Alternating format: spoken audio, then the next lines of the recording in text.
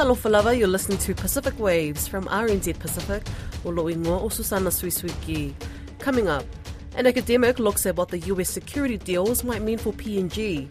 Also, threats of climate change are things that we can't deal with immediately, but these other threats we can deal with immediately. Damaged coral reefs in Kiribati are on the mend, and later on, I think it's a good selection of players that we have across the board. we check in with Fiji on their preparations for the Netball World Cup. A new security deal the United States has signed with Papua New Guinea will inevitably make the country more militarised. Last week, the PNG Parliament was called on to ratify the Shipwrighter Agreements and the Defence Cooperation Agreements signed last month in Port Moresby by the US Secretary of State Antony Blinken and PNG Defence Minister Win Daki. Don Wiseman spoke with a University of PNG political scientist currently studying at the Australian National University, Michael Kabuni, and began by asking him if the deal is good for Papua New Guineans. Well, there are two sides to everything. I think much of the debate is driven by misinformation, a lack of information, and the government being very secretive about the deal and not releasing the information earlier. So, when you look at the deal, part of it comes with what they call the Shipwrighter Agreement, which allows U.S. and PNG marine military personnel to ride on each other's ship, but mostly for PNG Navy and observers to ride on the U.S. Navy. And much of the concerns around PNG's marine security has been its huge exclusive economic zone. So it's about 2.7 million kilometers square. And Papua New Guinea hasn't had the ability or capacity to manage its borders. So we really don't know what goes on the fringes of Papua New Guinea's borders, marine border that is. The recent increase in drugs being found in PNG, drugs like cocaine, 500 kilograms of cocaine bust in PNG, I think it was in 2020, and methamphetamine, increasing cases of methamphetamine found in PNG, and these are not natural products that are naturally found in PNG. So we know it's coming from overseas. PNG is acting as a transit kind of point for these illicit drugs to enter, mostly because of unregulated borders. So the deal in itself, in a way, helps Papua New Guinea address these challenges that Papua New Guinea hasn't had a capacity to address before. Because of the size of that EEZ, if the Americans are going to effectively police it, they're going to have so many vessels there. It sounds crazy. Yeah, that's the other side of the coin, right? U.S. history around the world is whenever they sign a deal with another country, especially if it's a developing poor country, that region becomes heavily militarized, whether it's in the Middle East, even if it's some country relatively powerful like Pakistan, or even in the Pacific Islands, you can take Guam, for instance. It becomes heavily militarized. And it is naive to think that Australia, and especially the United States, is coming into the Pacific with the sole purpose of helping the Pacific. And I don't know what it is. I think the politicians, especially PNG politicians, are either too naive or the benefits are just too much for them to ignore. So the deal between Papua New Guinea and United States comes with more than 400 million USD support. This is money that James Marape wouldn't turn down. It's money he needs. And for that purpose, studying PNG politics and the behavior of PNG politicians for the last 5 years, when I heard that it comes with 450 million USD, I knew from the outset that this deal would be signed. And not only for the benefits, and as an analyst, I see the benefit of securing PNG's borders. But even if it wasn't for PNG's borders and securing its security, this deal would have been signed because of the amount of money that's attached to it. This money is presumably going to go into these camps, which are effectively going to be little bits of America scattered around PNG, aren't they? There's no immediate benefit that's going to accrue to PNG from that money. Well, part of the agreement is the U.S. military will have unlimited access to the main ports of PNG. So both wharves and marine ports, as well as airports and airstrips. And there is a massive infrastructure going on at the moment in Manus that will allow U.S. Navy to park. So you're right. The money, we don't know the breakdown of the funds, how much would be used for guaranteeing the security, the marine borders of Papua New Guinea, and how much would be used for infrastructure. Yeah, like I said, if you look at the experience of the United States elsewhere, you're probably right that a huge chunk of that money will go into building these infrastructures so that the United States can access it. There's a lot of emphasis on Manus Island, which is very far north of the rest of PNG, isn't it? An old American Air Force base there. Yeah, you're right. Much of what's happening is shaped by history, especially the Second World War and the Cold War and what happened in the 1960s with Malaysia and Indonesia, or what came to be known as Konfrontasi. And PNG, among all Pacific Island countries, proved to be a very important battle zone in reversing the Japanese forces. During the Cold War, it was regarded as the buffer zone between communism and Australia. PNG was this country bordering all the Southeast Asian countries falling under communism. And Manus in particular is an important strategic piece of real estate in the Pacific. It proved to be very important in the Japanese-US and Allied war in the 1940s, 1942. So, if there's going to be any island that, let's say, China had to secure to be able to advance south and into the Pacific, that would be Manus. And it's also this island, if you wanted to build up your military forces and installation and to guarantee the security of the southern hemisphere, it has to be Manus. So, yeah, Manus is becoming this very important island in Papua New Guinea. Both Australia and China is also interested in that. So there is talks that apart from US and Australia building a naval base in Manus, China is building a commercial one. But when you look at the commercial, and this applies to not only Manus, but the Pacific. When China gets involved in building wharves, though it appears to be a wharf for commercial ships to park, it's built with the equipment to all military naval ships. So even though it appears to be a commercial infrastructure or just another infrastructure, the equipment that's used, the measurement, the specifications that goes into building this can easily accommodate a military ship. That was University of PNG political scientist Michael Kabuni, and we'll hear more on his take on the US security deals later on in the week. Coral reefs in the Southern Line Islands in Kiribati are bouncing back well after being decimated in an El Niño warming event between 2015 and 2016. National Geographic's Pristine Seas team visited the site, located just south of the equator, in 2021 and revisited last month on the first stop of a 5-year Pacific expedition. Dr. Alan Friedlander, who was the chief scientist on board, speaks to Caleb Fotheringham about what he's seen. Firstly, is it okay if you just tell me what you observed in the Southern Line Islands, which is your first stop on the Pristine Seas expedition? Right. So we just started the first leg of our 5-year expedition around the Pacific. So it was pretty exciting returning to the Southern Line Islands. It was one of our first expeditions 15 years ago, in 2009. And we were fortunate enough to go back 2 years ago after the massive bleaching event in 2015, 2016, where half all the corals died.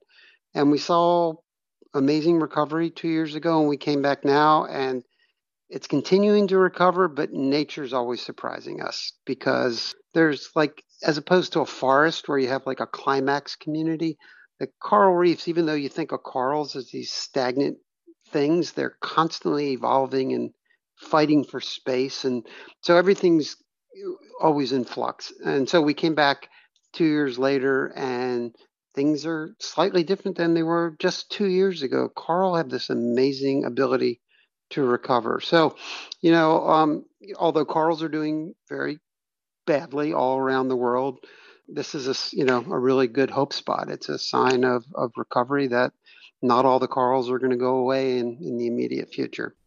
Yeah, that's incredibly refreshing to hear, a positive news story surrounding coral. Why do you think it's recovered so well? We know that local human impacts like overfishing, sedimentation, shoreline development, all those things provide these chronic stressors on coral reefs. The overall arching, threats of climate change are things that we can't deal with immediately, but these other threats we can deal with immediately. The Southern Line Islands are remote, so there's no people there, so we don't have any local threats. So there's no overfishing, no land-based pollution, no sedimentation. These places have the ability to recover and be resilient on their own without direct human influence. So that's the take-home message for places where there are people is, we can't do a lot about climate change in the short term, but we should worry about things we can control in the short term, like overfishing and pollution and sedimentation. And just to be clear, the Southern Line Islands, that's part of a marine protected area.